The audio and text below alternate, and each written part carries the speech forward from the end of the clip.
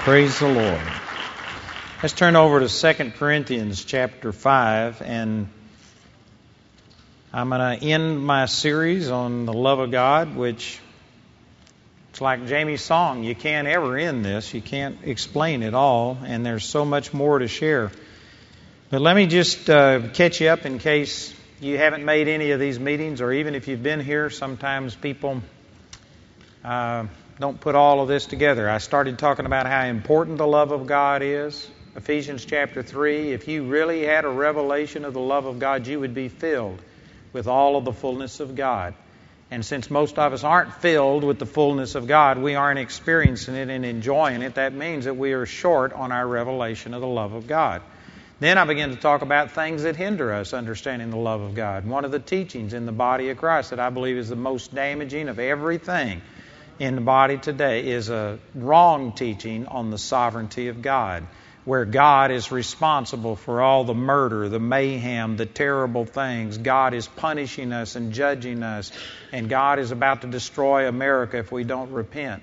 Those kind of teachings give a wrong impression about God. If you could attribute all of the terrible things that are said about God to me, and say that that's the way I was, and then you tell people that, boy, I'm your best friend, nobody would want to know you or me if I was guilty of all of those kind of things. And basically that's what the church has been doing, is saying God's the one that kills people, makes them deformed. It's all His will. Nothing happens without His approval. And it turns people against God. And it'll even turn Christians against God. If you think God is the one who is causing the hurt and the heartache in your life, it's just not true. And then I talked about last night. What did I talk about last night? I just went blank. Huh? Unconditional. That's right. You got to understand that God's love is unconditional, that it's not based on your performance, that it's not according to something that you do. And if you tie God's love to your worth, then ultimately you aren't going to feel that God loves you, because your own conscience will condemn you and let you know that you aren't worthy of love. And so that's what we talked about last night. Boy, that is a major, major, major thing. And then this morning I talked about spirit, soul, and body. How that the way that I understand that God loves me, and the way that I was able to reconcile how a holy God could love an unholy me, is when I got a revelation of who I was in Christ. And I tell you, that's my favorite thing to talk about. If what I talked about this morning doesn't light your fire, your wood is wet.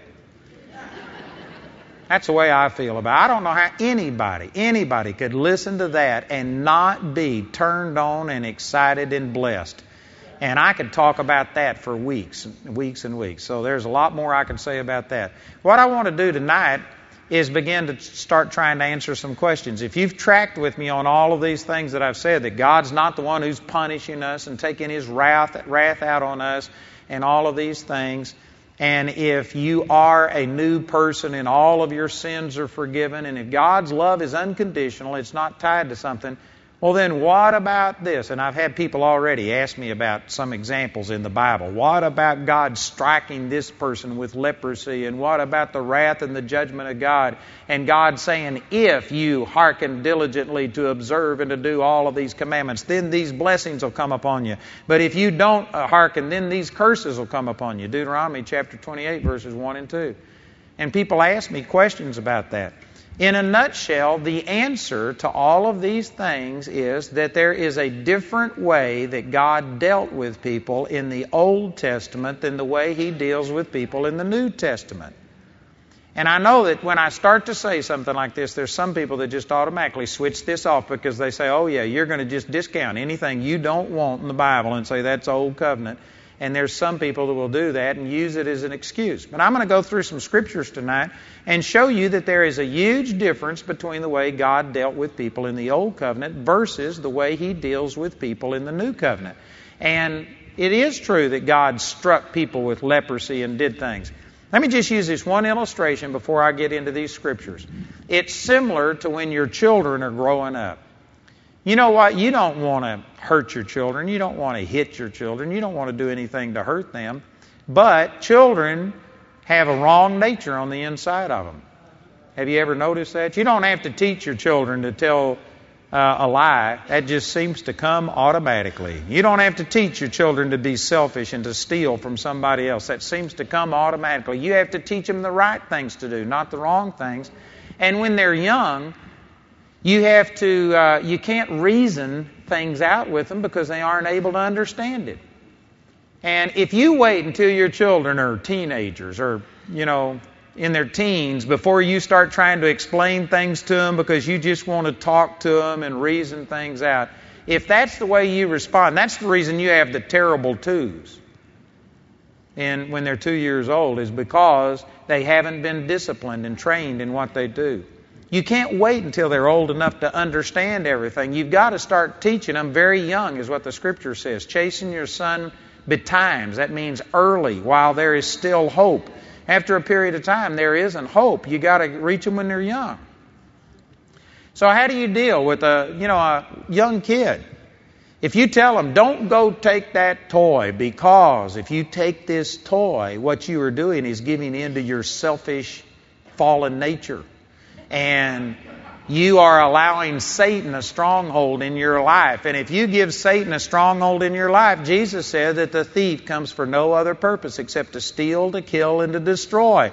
So what you're doing is establishing patterns that nobody's going to like you if you're selfish and if you are always a taker instead of a giver. It's more blessed to give than to receive. And if you get friends, they'll turn away from you when you get to be selfish. And you'll never be able to keep a job if it's all about you. You got to learn to serve. And if you get married, you'll wind up, your mate will divorce you if you're selfishness, because Proverbs 13:10 says only by pride comes contention. If you try and tell all that to a 1-year-old, they're just going to look at you like they don't get it. But you know what a 1-year-old can understand? You do that again and I'm going to spank you. And they may not even know that there is a God or devil, heaven or hell, but they understand that the next time that thought comes about, go take this toy and I'm going to do something for myself, they'll remember that, if I do that, I'm going to get a spanking. And you can get a child that doesn't understand spiritual things to do what's right because of fear of punishment. And you need to do that. I have an example about my son Joshua when he was just about a year old, and we were walking out on a country road, and we walked these roads all of the time, and it was late in the evening, and usually there's no cars out there, and the grass was up, 3-4 feet high, and he was running down the road nearly as far as from me to the back of this room ahead of us, and it was okay because nobody was ever out there. But all of a sudden, down this road, we saw a car coming. That car must have been going 60 miles an hour, and there was nowhere to go. It was a dead end. And this car was coming, and the car and Joshua were going to intersect. And he was far enough in front of us that I couldn't run and physically restrain him. But because we had taught him yes and no, and I mean Joshua, if he was in mid-stride running, and if I said stop, he would stop. Amen. I mean, he was disciplined, and when we told him no, he would stop out of a fear of getting a whipping. And because of that, here he was, and this car was coming, and he couldn't see it because of the weeds and stuff that were up higher than him. And I just yelled, and I said, Joshua, stop! And he stopped. And I mean, that car came by not more than just a foot or two from him. Saved his life because I taught him to obey just out of a fear of getting a spanking. But now that he's, what is Joshua, 32, 33 years old? You know what? That's not the way I deal with Joshua. He's actually out on his own, and I don't do any of those things. But I'm saying that, you know what? You don't sit there and treat an adult that way. But what you want is for them now, it should be in his heart to do what's right and to do the thing that's good for him. But when they're young, you don't reason with them, you spank them. And if you're one of these that doesn't spank your kids, you're entitled to do it that way. I'm not going to tell you right or wrong, but I'm not going to agree with you or we'd both be wrong. Amen? That's what the Scripture says to do. And you are causing problems in your own children if you don't correct them. So it's similar. Before we got born again, it says over in 1 Corinthians chapter 2, verse 14, that the natural man cannot receive the things of the Spirit of God because they're foolishness, neither can he know them because they're spiritually discerned. Before people got born again, they didn't have the heart, the ears, to understand and receive spiritual truth. A natural man just can't understand God. God's ways are higher than the human natural ways. And so before salvation, before Jesus came, in a sense, God corrected people the way that we correct our children, with punishment, with judgment. And you know what? Even a lost man can understand that. Don't tithe and I'll curse you with the curse. Step out of line and call fire down out of heaven like Elijah did in 2 Kings chapter 1.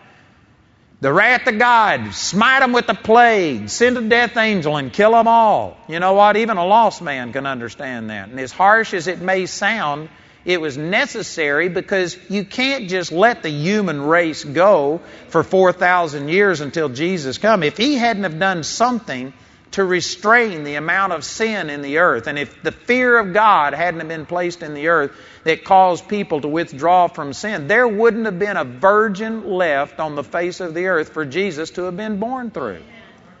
It would have corrupted the plan of God. And so God, under the old covenant, dealt with people in wrath and punishment and judgment. But Jesus totally changed everything. And the sad thing is, most Christians don't know that this change has happened, and we still expect God to be the harsh God of the Old Testament, not understanding why it happened in the first place, and they're expecting this judgment. And again, if you see God as operating with us the same way that He dealt with people in the Old Testament, I guarantee you aren't going to have a real good impression of the goodness and the grace and the mercy of God, because there was harshness in the Old Testament. And again, I've got an entire book on this, The True Nature of God. I've got a tape series on this. I've got a lot of teaching on this. It'll go into 6 or 7 hours of what I'm going to talk about tonight. But here in 2 Corinthians chapter 5, we use this verse this morning in verse 17. Therefore, if any man be in Christ, he is a new creature. Old things are passed away. Behold, all things are become new. And all things are of God, who hath reconciled us. Reconciled the world unto Himself, not imputing their trespasses unto them, and hath committed unto us the word of reconciliation. The word reconcile means to bring back into harmony or fellowship, to make friendly again. There was an antagonistic relationship between God and man in the Old Covenant. I've also got a tape set that if you hadn't heard this, I consider this to be one of the most important things that I've ever taught, is a teaching entitled The War is Over.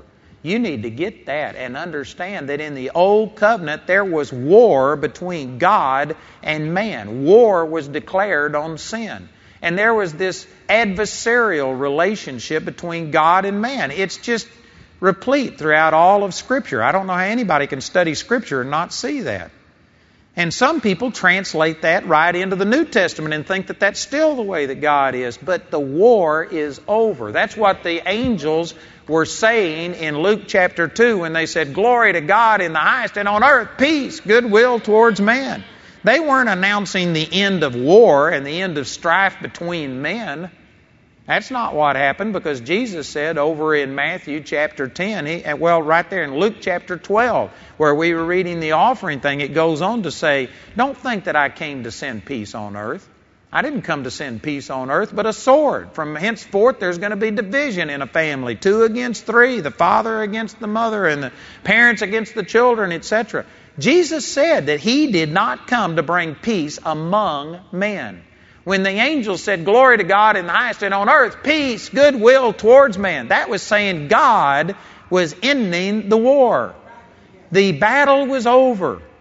Now, how could a holy God end His war on sin?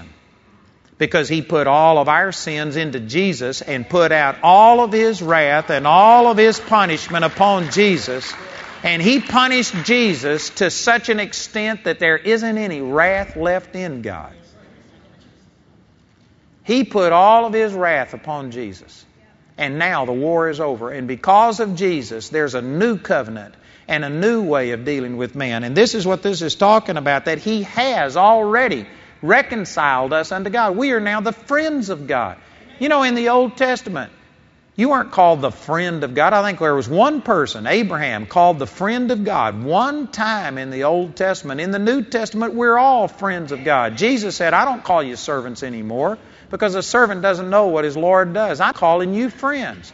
There is a brand new relationship. We're on a new level with God. And if you're trying to relate to God the way that Abraham did, the way that Elijah did, the way that David did, man, you're missing God. Those people, it says over in 2 Peter chapter 1, or 1st or 2nd Peter, it says that they longed for the day that you and I live in. They searched diligently, longing for these things. David said in Psalms chapter 32, blessed is the man to whom the Lord will not impute sin. Because that wasn't him. He had sin imputed unto him, but he saw by prophecy that there was coming a day that there was going to be a sacrifice to end all sacrifices, and that there would be people who God wouldn't impute sin unto.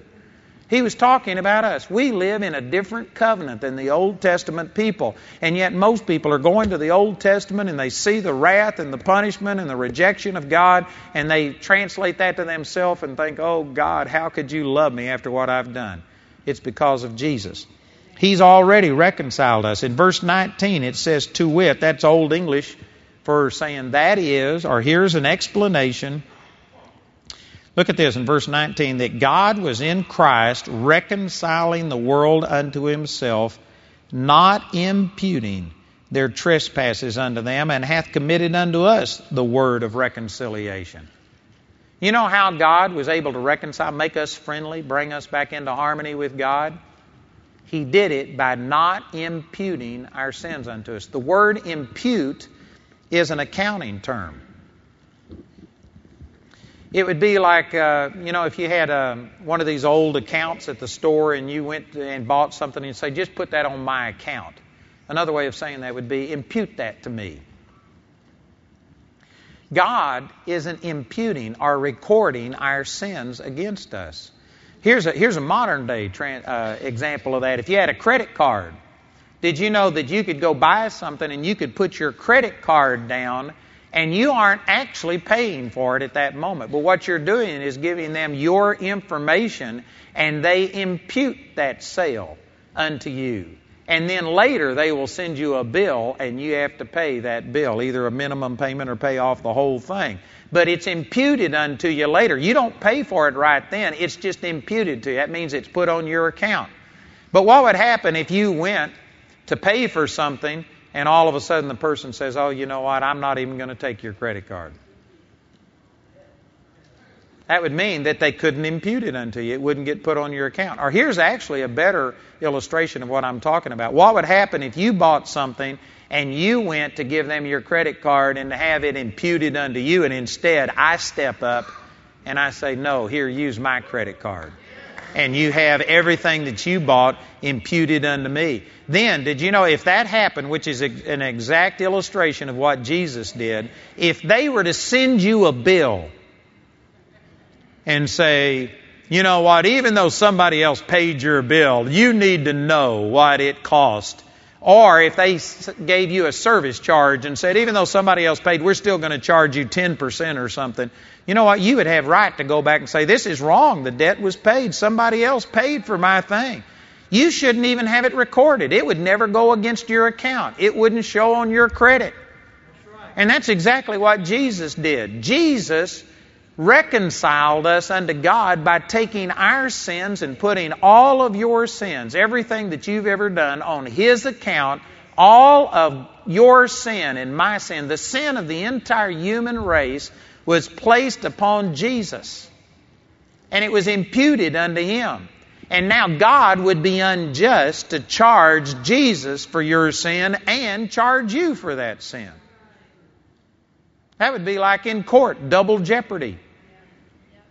Man, your sins have already been paid for. Past, present, and even your future tense sins that you haven't committed yet. They've already been paid for. They were imputed unto Him. That's the way that God made us friendly, is because He just wiped sin out. And let me just say something here. I'm not against anybody, but you know what? This is not the message that's being preached in the average church today. The average church is imputing sin unto you big time. Telling you that if you don't come to church, God won't bless you. If you don't tithe, you're cursed with the curse. Somebody says, but that's a scripture in Malachi chapter 3. Well, if you turned over to Malachi chapter 3, verse 8, and read that, it also says you're cursed with the curse not only if you don't tithe, but if you don't give offerings. Pastor Dean right down here told me that he's added it up, and I think it was 33% or somewhere around there is the prescribed tithe and offerings that are given. So if you're going to believe Malachi chapter 3 that you're still living under that, unless you're giving 33%, you're cursed with the curse. You better crawl out from under that Old Testament law, amen. Under the New Covenant, you aren't cursed with the curse. I think you're stupid if you don't give because of all of the things that I've been saying. It's to your benefit to give. You're stupid if you don't give. But God loves you, stupid, is what I'm saying, amen. He's not imputing it unto you. He's not holding it against you, amen. God put all of my sins, everything that I've ever done on Jesus, and for me to go back under the old covenant and, oh God, I've sinned. I know now why you aren't answering my prayers, because I've got some sin in my life. To go back to Achan and talk about the accursed thing and somebody in the camp has sinned and that's why it's not working. All of those things happened and they were true, but those are Old Testament scriptures. Under the New Covenant, I have been reconciled to God because God imputed my sins unto Jesus and He is not imputing them unto me. It would be unjust to impute a portion of my sin to Jesus and then I have to also bear a portion of it. It's not so. Man, Jesus paid it all, or He paid nothing at all. He paid it all. This is an amazing statement that God was in Christ reconciling the world unto Himself, not imputing their trespasses unto them. There's so many examples of that. Jesus took the woman taken in the very act of adultery, and He said that she had sinned. He said, go and sin no more. He didn't say that she hadn't sinned, but He didn't punish her for her sin. You know why? Because He had already put that on His card. Even though He hadn't paid the bill yet, He had already had that sin imputed to His account, and He was headed on His way to pay the bill. And He didn't punish her, and He didn't judge her for what she had done. Man, Jesus didn't impute people's sins unto Him. He didn't hold their sins against them. And it says that He hath committed unto us the word of reconciliation. This is what God called ministers to preach, is that the battle is over. God's not angry at you anymore. God's not holding your sins against you. You're reconciled unto God. We're supposed to be preaching the good news, the nearly too good to be true news of the gospel. And yet the average church today is the number one place of guilt and condemnation on the face of the earth. Because they're living under the old covenant. It says in the next verse, now then we are ambassadors for Christ, as though God did beseech you by us. We pray you in Christ's stead, be you reconciled to God. We are an ambassador. Did you know if you were an ambassador for the United States, and if they sent you over to some foreign country, you don't sit there and represent yourself, and you don't tell them what you think, and you don't stand there and give your opinion. You are a representative of the government that sent you. And if they asked you a question, you'd say, well, let me check. And you would call and find out, and then you would represent the position of the United States. We are supposed to be ambassadors for the Lord. We're supposed to be accurately representing Him. How did Jesus represent God? Jesus was a perfect ambassador. And Jesus said, I don't do anything unless I see my Father do it. People today are representing God incorrectly and saying if America doesn't repent, the wrath of God is just about to fall. He's about to pour out His wrath on the United States. You know what that is? I'm saying this with respect because I've got people who disagree with me on this who I love, and I know that they're good people. But you know what that is? It's a slap in the face of Jesus. It's saying that Jesus didn't pay it all, that you're going to have to pay it.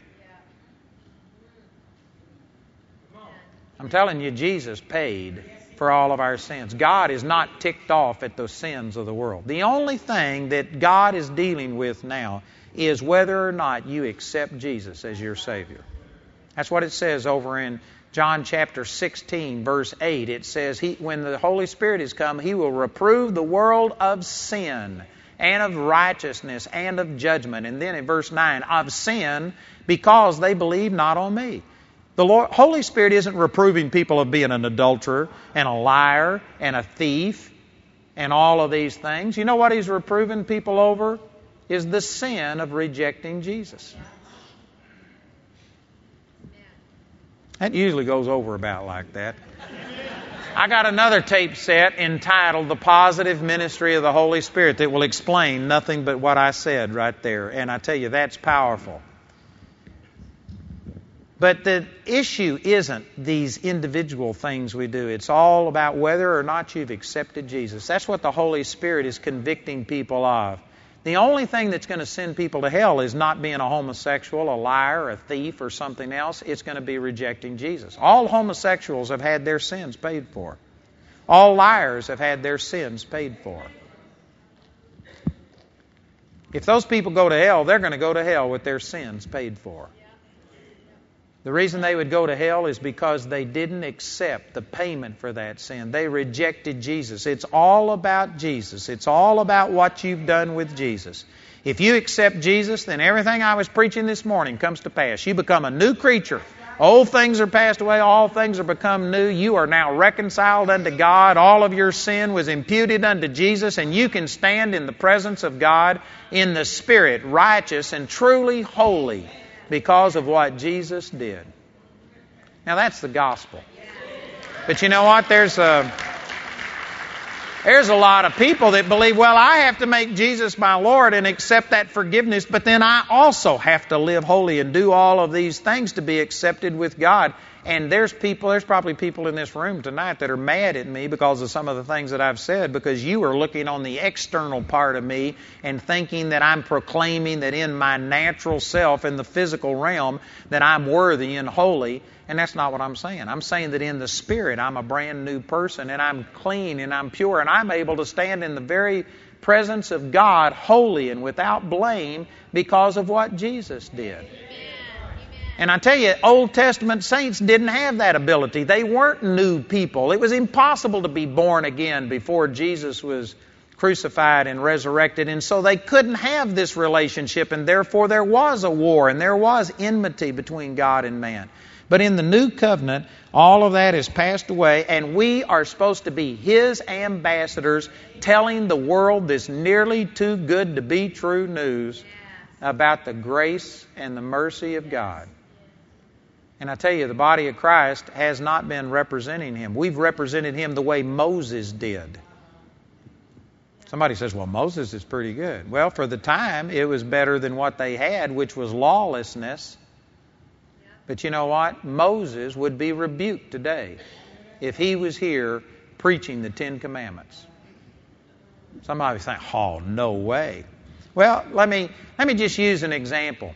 Over in 2 Kings chapter 1 is an example of Elijah, a prophet of God, who the king Ahaziah had hurt himself. He had some kind of an infection or something, and rather than going to the God of Israel, he sent his servants to the God of Beelzebub to inquire of Beelzebub whether he would recover from his sickness. And God told Elijah that he had done this, and so Elijah went and intercepted the messengers as they were on their way to the God of Ekron. And he said, is there because there's not a God in Israel that you've sent to inquire of Beelzebub, the God of Ekron? He says, you go back and tell your master that because he's done this thing, he's going to die. He'll never get off of the bed that he's laying on. Judgment, punishment. And so the messengers went back, and Ahaziah said, why are you returned so soon? He knew that they didn't have time to go there and be back. And they said, there was a man that met us, and they delivered the message of Elijah. And he said, what kind of man was he? And they said, he was a hairy man and wearing a girdle of leather about his loins. And he says, it's Elijah the Tishbite.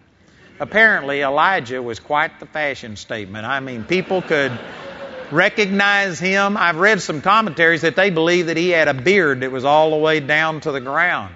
And so anyway, Elijah, he was very noticeable who it was.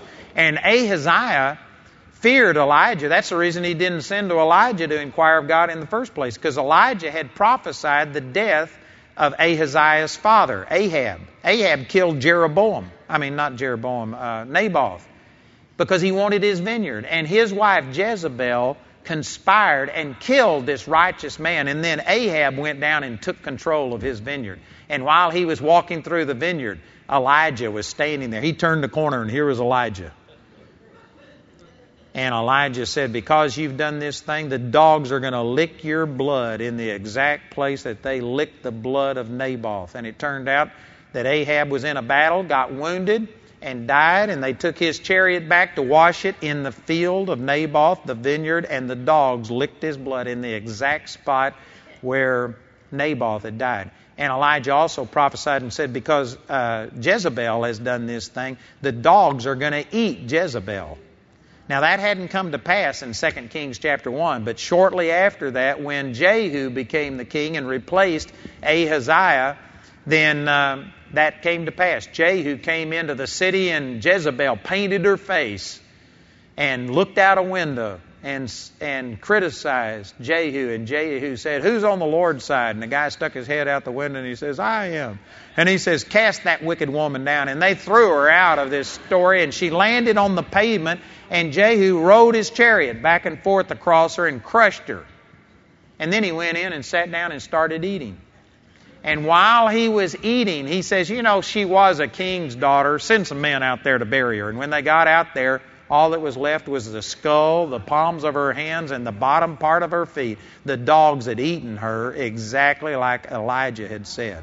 This is that Elijah, and this is the reason that Ahaziah didn't send to Elijah to get a word from God. He was afraid.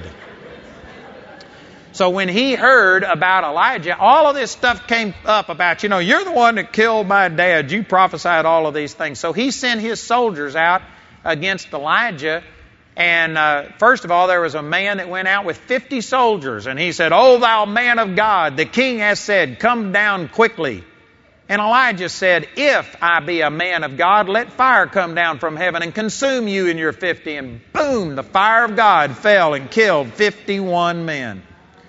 So Ahaziah sent another captain out there with another 50 men. And they came out and they said, O thou man of God, the king has said, come down quickly. And he said, if I be a man of God, let fire come down from heaven and consume you and your 50. And fire fell from heaven and killed another 51 men. A total of 102 men. And finally, the third captain came out and he said, O thou man of God. He says, have mercy on me. I'm just obeying the king. He said, don't kill me. And you know what? Elijah prayed and the Lord told him to go with the guy, and he went with the guy. He spoke to Ahaziah, and he said, you will die just like I said. And the Lord protected him and nothing was wrong. You know what? He didn't have to kill those 102 men. And yet, under that old covenant, God allowed this. And it says in verse 12, 2 Kings chapter 1, verse 12, I believe it was the fire of God that fell. It wasn't somehow or another Elijah conjured up and used some natural thing or demonic force. This was the fire of God. It was the judgment of God that fell. And it fell really for no reason, because ultimately he went with the people and he was protected. He didn't have to do that. In the 9th chapter of the book of Luke, beginning in verse 51, I think it is, Jesus came to the city of Samaria, and the Samaritans had already accepted him as Jesus. He ministered to the woman at the well, and the entire city of Samaria turned and recognized Jesus as the Messiah. But later, he was coming through that area again, and because his face was as though he would go to Jerusalem, which means that he was on his way to Jerusalem, the Samaritans hated the Jews, and the Jews hated the Samaritans. If you know much about the Bible, that's pretty obvious in the New Testament. And because he was going to go down and worship with the hypocrites in Jerusalem, that's the way the Samaritans thought about it, because his face was as though he would go to Jerusalem, they didn't even let him enter into their town. These were people that had already accepted him as the Messiah, had recognized him as being the Christ. But when they saw that he was associating with those hypocritical Jews, which was a religious and a racial prejudice, they refused to allow him into their town. And you know how Jesus' disciples responded? They said, Lord, do you want us to call fire down out of heaven and consume them the way that Elijah did? And let me say that, you know what? They had a justification for it. This was a first-class rejection of the Messiah. They were worthy of punishment, whereas those soldiers were just doing what they were told, and it wasn't necessary over in 2 Kings chapter 1. And how did Jesus respond? Jesus turned around and He rebuked His disciples and He says, you don't know what manner of spirit you are of. The Son of Man did not come to destroy man's lives but to save them. And He just left them alone and went to another place. Let me say this, that if Elijah would have been present during Jesus' earthly ministry, and if he tried to call fire down out of heaven, Jesus would have rebuked him. It was appropriate back then, but it isn't appropriate in the New Testament. If Moses commanded the earth to open up and swallow all of those idolaters alive into the earth, it was appropriate in Moses' time, but Jesus would have rebuked Moses for doing that. Jesus did not come to condemn man, but that the world through Him might be saved. There's a difference. And it's amazing how people don't see this difference. They think that the only difference between the Old Covenant and the New Covenant is one blank page. And they just run it all together. I'm telling you, there is a world of difference. Praise God for Jesus. Jesus satisfied the wrath of God, and God isn't angry at you anymore. And I know some of you that have been brought up and conditioned under this fear. The reason you serve God is because you're fearful that you're going to be judged. When I start talking about this love and that God is just operating towards you in love and that all of your blame has been placed upon Jesus and there isn't any wrath coming upon you, then immediately some of you think, well, what's the reason for serving God then? Because the only purpose you've ever had for serving God was fear that He was going to get you if you didn't do it. And when you remove fear, all of a sudden you say, well, what's to keep a person living holy? How about love? If you could understand the depths to which Jesus paid for your sins, if you ever saw that, I guarantee you, it would constrain you, is what Paul said. Matter of fact, right here in 2 Corinthians chapter 5, I believe it's in verse 14, he says, for the love of Christ constraineth us. Not the fear of judgment, the fear of punishment. It's the love of Christ constrained them. If you ever understand how much God loves you, you'll serve God more through love than you ever did through fear. If the only reason a person is serving God is because they're afraid that God's going to get them if they don't do it, the Bible says fear has torment. There's a lot of people that their relationship with God is tormenting because it's based on fear. It's based on that if I don't do what's right, God's going to get me. And so they will pray, but they're praying to appease an angry God, to keep God from being upset at them. But their whole thought the whole time is they're doing it motivated out of fear. And fear has torment. But you know what? If you ever understand how much God loves you, you'll go to serving God out of love. And man, love has no torment. Love has no fear in it. Perfect love will cast out fear. And you'll find out that you'll have a wonderful relationship and you'll serve God more accidentally than you ever have on purpose before if you go to understanding how much God loves you. It's amazing to me how religious people are afraid that if you take fear away and if you don't scare the devil out of people, that people are going to go live in sin. Well, let me just ask you this. How well has all of our condemnation and fear motivation been doing? I guarantee you our society is going south in a hurry, and the church standard of holiness has gone in the toilet. You know why? Because fear has torment, and people recognize that all of this condemnation is not good. Did you know if a person goes into a mental institution, I don't know if any of you have ever visited somebody in a mental institution, but if you're a preacher, and if a person goes into a mental institution, you have to get an act of Congress to go in and see them. They do not want preachers to come visit anybody because they recognize the source of most guilt and condemnation is religion. The first thing they'll do in a mental institution is take a Bible away from a person, and they will try and cut off all religion because they recognize that's where their sense of condemnation and self-hatred is coming from. It's a sad testimony for the church, but that's true. And it is damaging when you do all of these things and you just constantly feel a sense of unworthiness, ungodliness. You know, I was raised that you sin every day, whether you know it or not. You just constantly sin. I used to pray and ask God to forgive me for everything I did and everything I didn't even know that I did. I'd ask forgiveness for things that I didn't even know of. I heard a preacher one time who got up at the 8 o'clock a.m. service, and he started his sermon by saying, "How many of you have sinned this morning?" And every person in the church raised their hand. And his wife was sitting on the front row, and he says, "What have you done?" He says, "It's only 8 o'clock. What have you done? I want to know what you've done." And she says, "Well, I can't think of anything, but I know I sin all of the time." That is a sin consciousness, which the Bible says we shouldn't have. You know what? You do a lot of righteous things every day, but we don't think about that.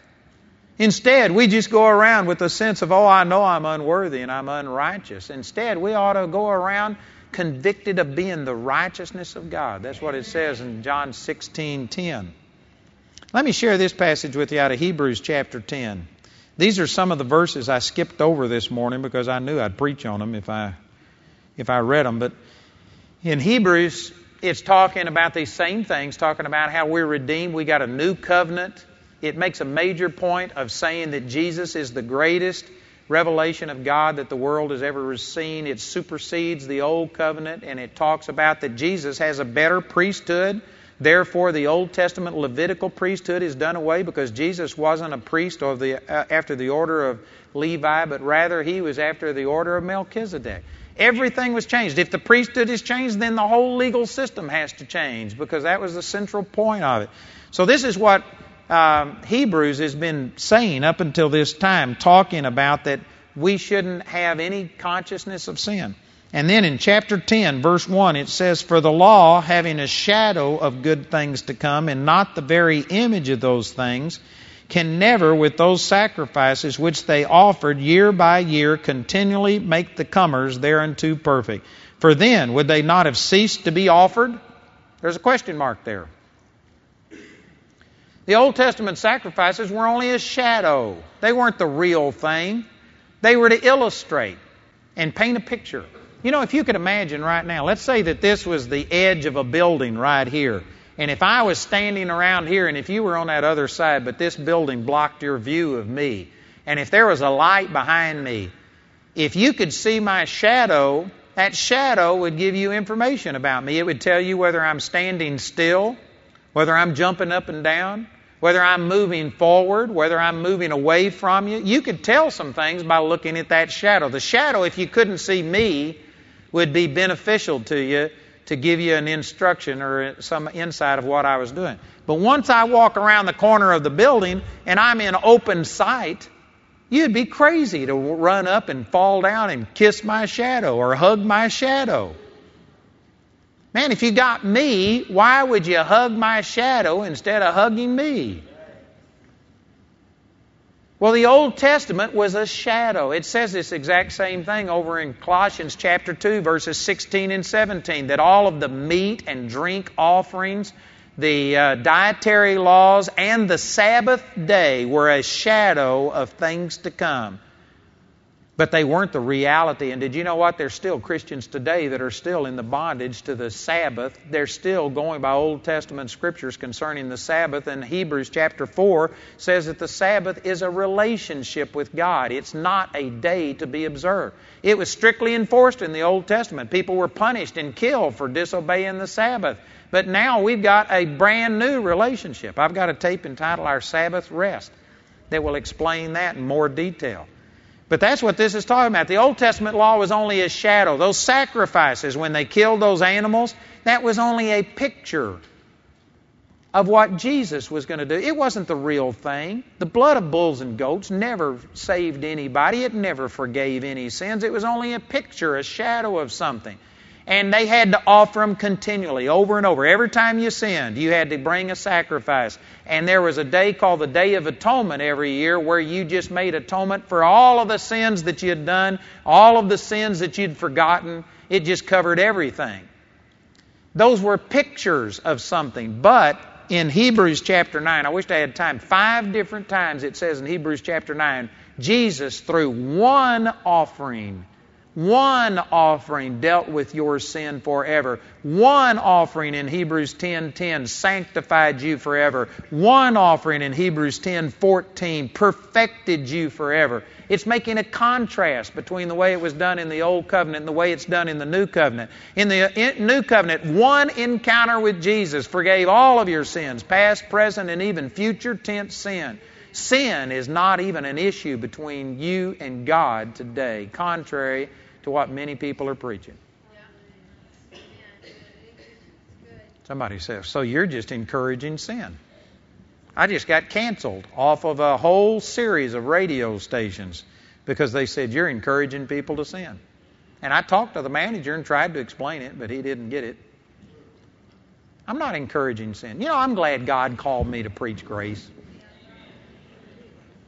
Because if I would have been one of these guys that was just terrible, liar, stealer, drunk, dope addict, running around with different women besides my wife and doing all of this, people would have looked at this message and said, well, I know why you preach this. This is just your way of excusing what you're doing. But you know what? I've lived holier than most of you have ever thought about living. I have lived holy, holy, holy, holy, holy. And I am not preaching this to indulge some carnal lifestyle. Matter of fact, the Bible teaches us in Titus chapter 2, verse 12, that the grace of God teaches us to deny ungodliness and worldly lust. If you truly understand the grace and the mercy of God, it doesn't cause you to live in sin. It'll cause you to live free from sin. It says that in Romans chapter 6. It says, we are free from sin, knowing this, talking about the grace of God. Sin shall not have dominion over you, for you are not under the law, but under grace. Romans chapter 6, I believe that's verse 15. If you are under law, then sin is having dominion over you. 1 Corinthians chapter 15, 56 says that the law strengthened sin. The law actually strengthens sin in your life. Romans chapter 7 says that the commandment made sin come alive and revive. The law, preaching on law, punishment, wrath, God's going to get you if you don't do what's right. It'll actually make you lust for the very thing that God told you not to do.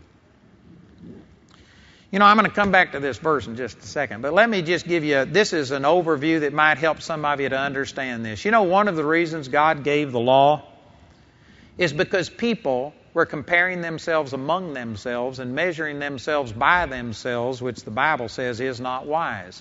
You can see this in the 4th chapter of Genesis. Cain killed Abel, and instead of God killing him, God gave him mercy and protected the first murderer on the face of the earth.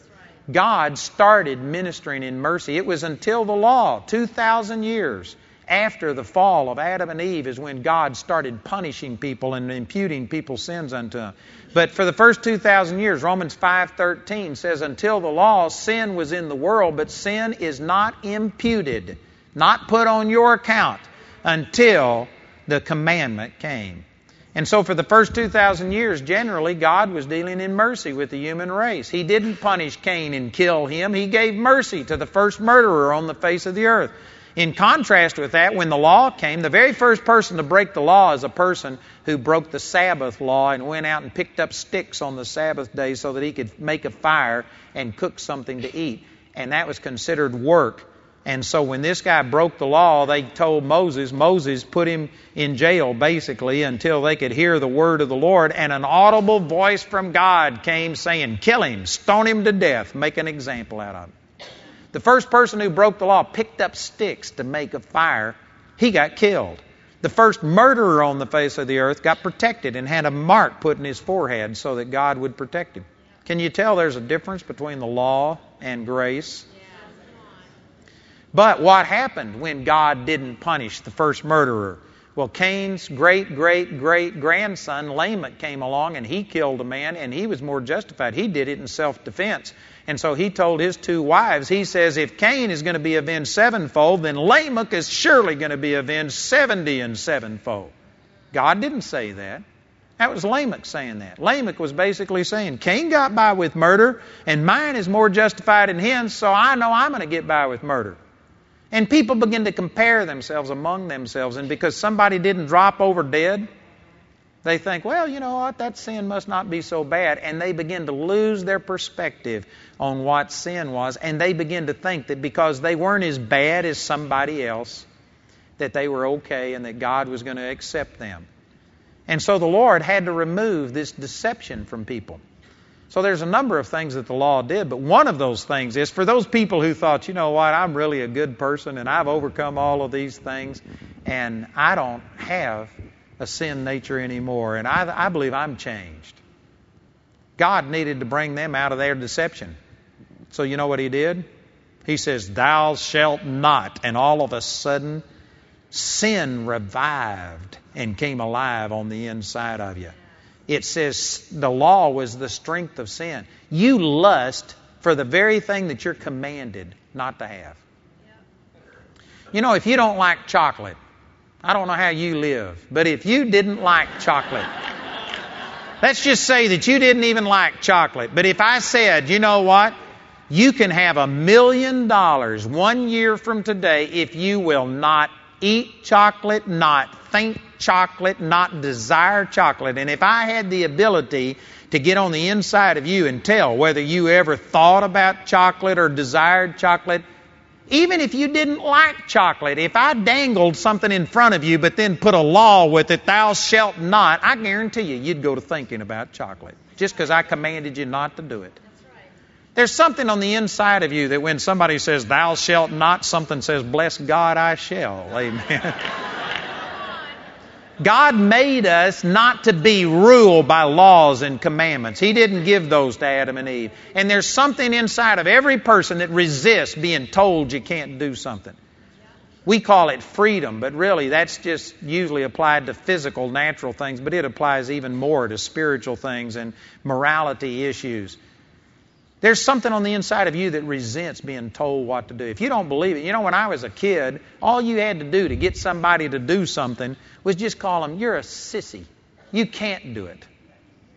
All you had to do was tell somebody you can't do it.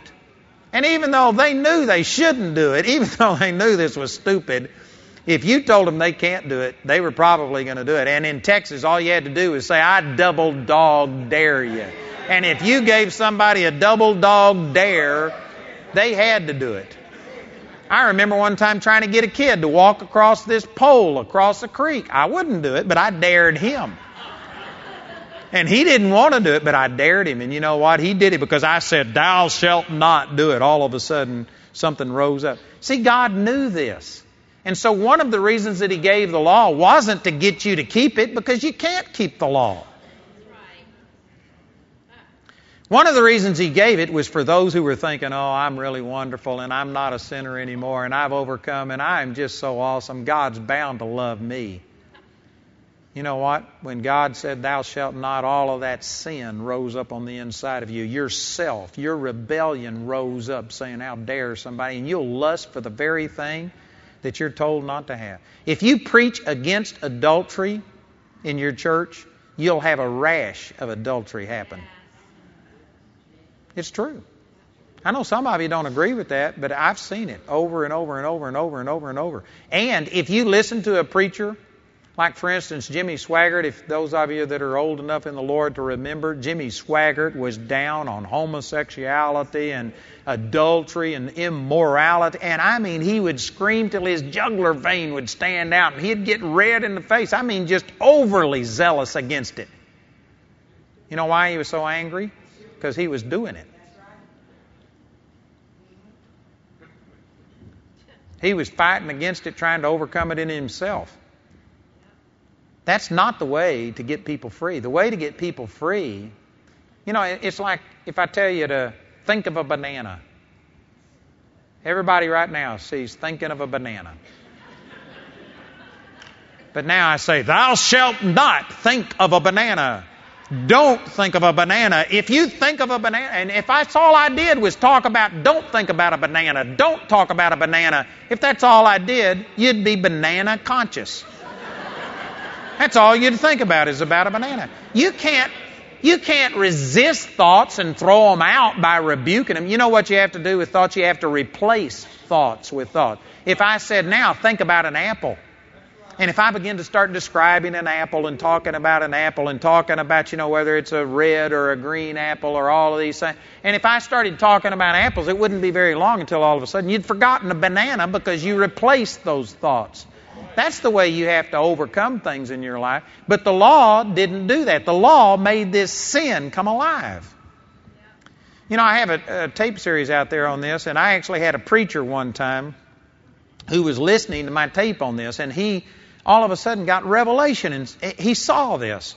And he was looking out the study window of his study, looking at his son play with some of the neighborhood kids in the backyard, and he thought he'd just go test this.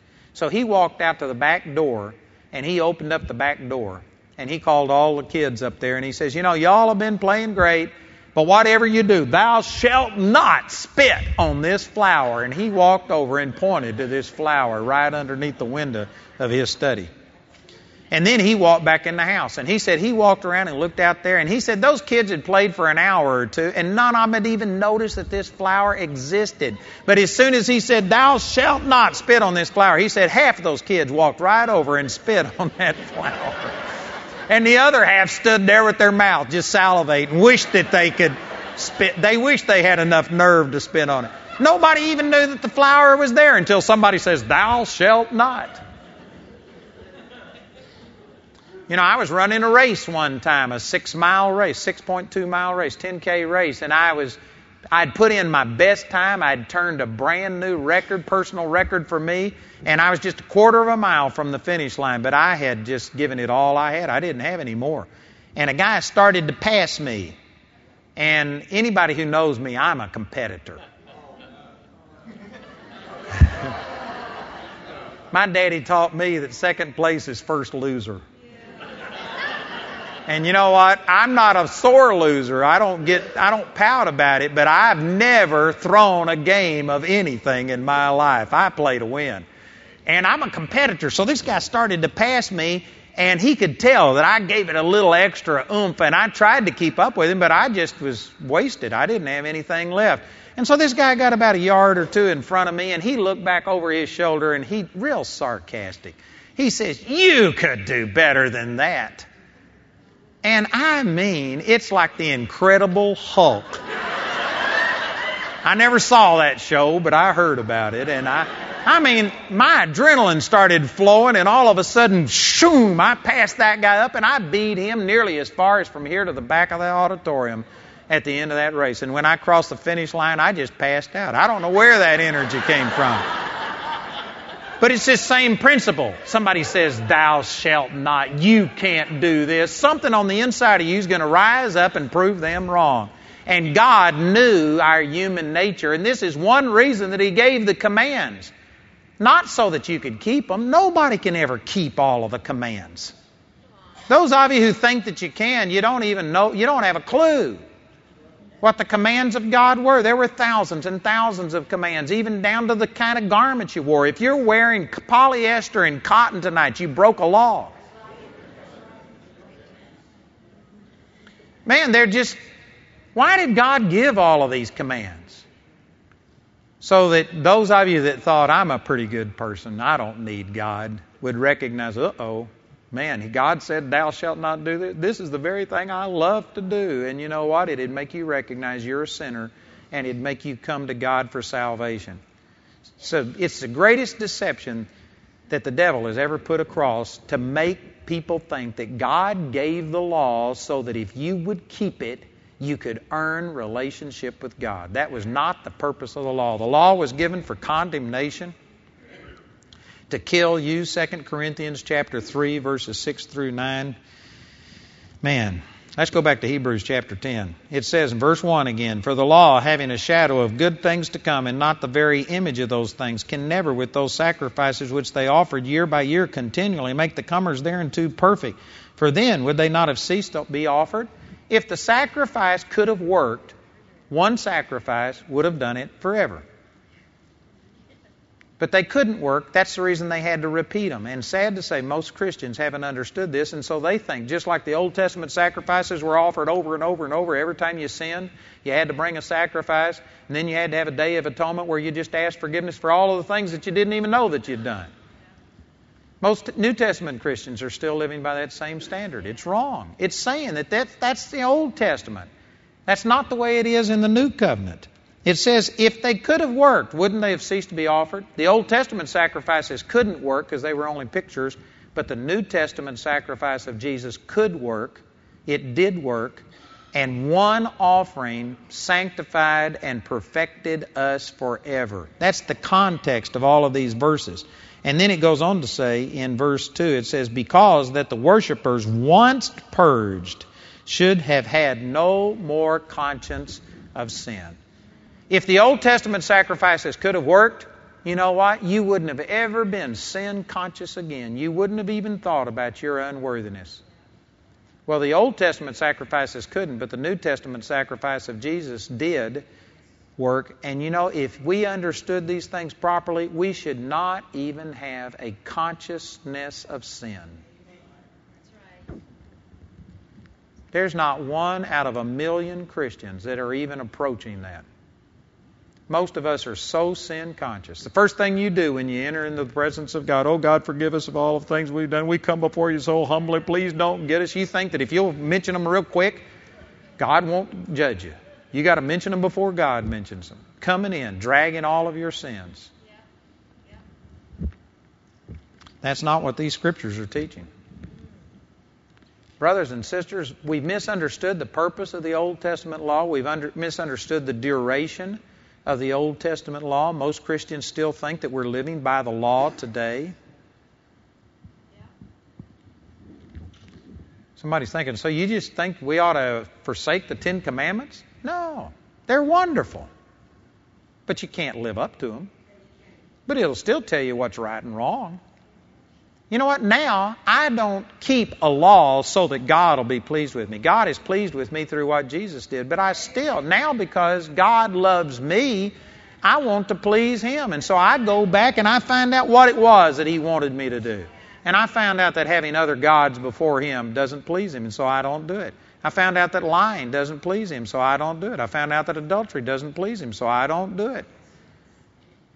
But I don't do any of those things perfectly, and when I fail in some area, I just say, thank you, Father, for Jesus. Thank you for mercy, and thank you that I'm righteous in your sight because of what Jesus did and not because of what I've done. Amen.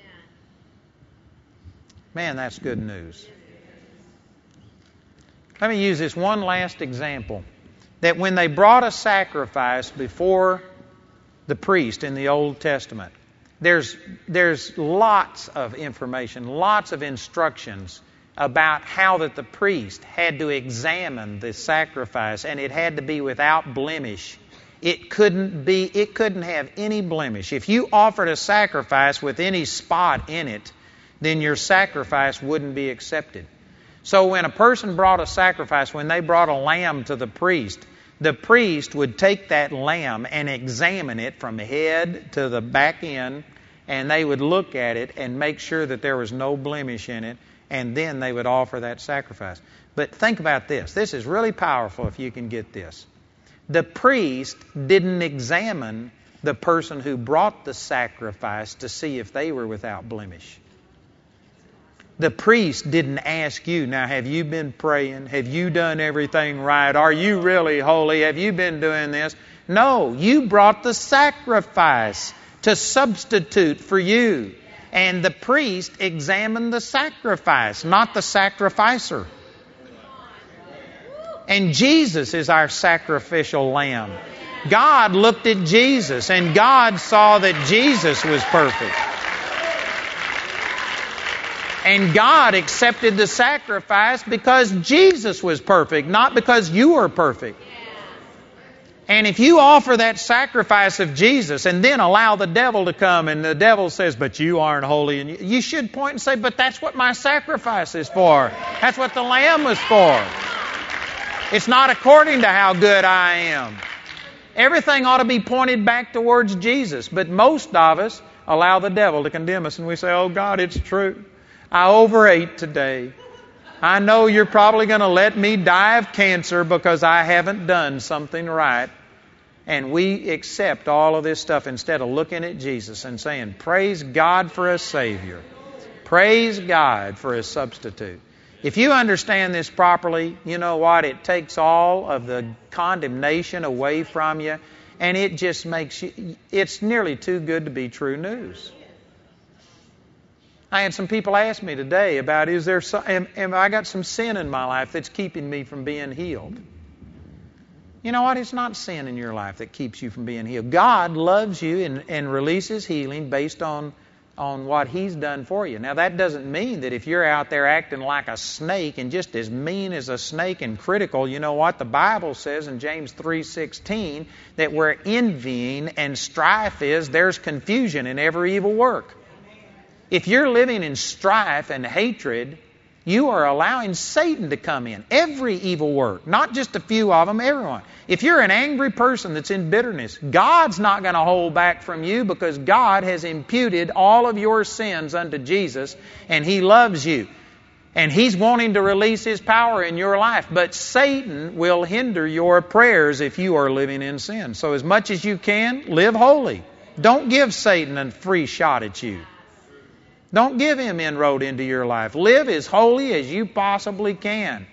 But don't ever relate God's love to you based on your holiness.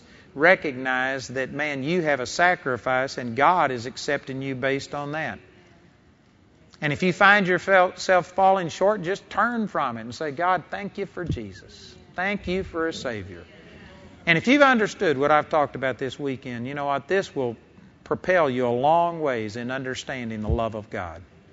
This will help you to understand God in a way that you've never understood Him before.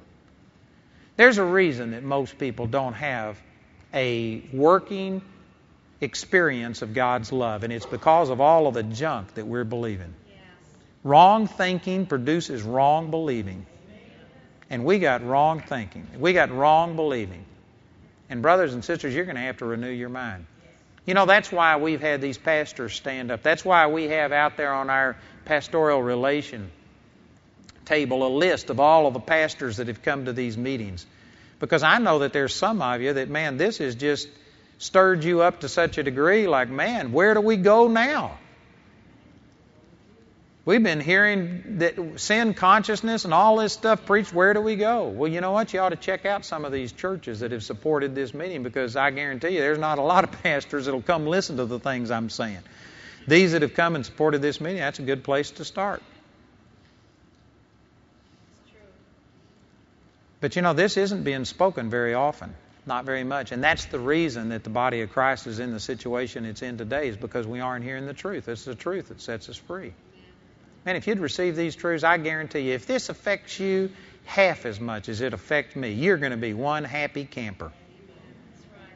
I haven't been depressed in 39 years. I haven't been defeated. I haven't been discouraged. And I've had lots of bad, discouraging, negative things happen to me. But you know what? These truths about God's love for me have kept me going through thick and thin. And I can testify that it'll work for you. This will change your life if you get hold of it. Amen? Amen? Thank you, Jesus. Praise the Lord. Hallelujah. Let me ask again, if there's anybody here who doesn't know Jesus personally, what a great message to get saved.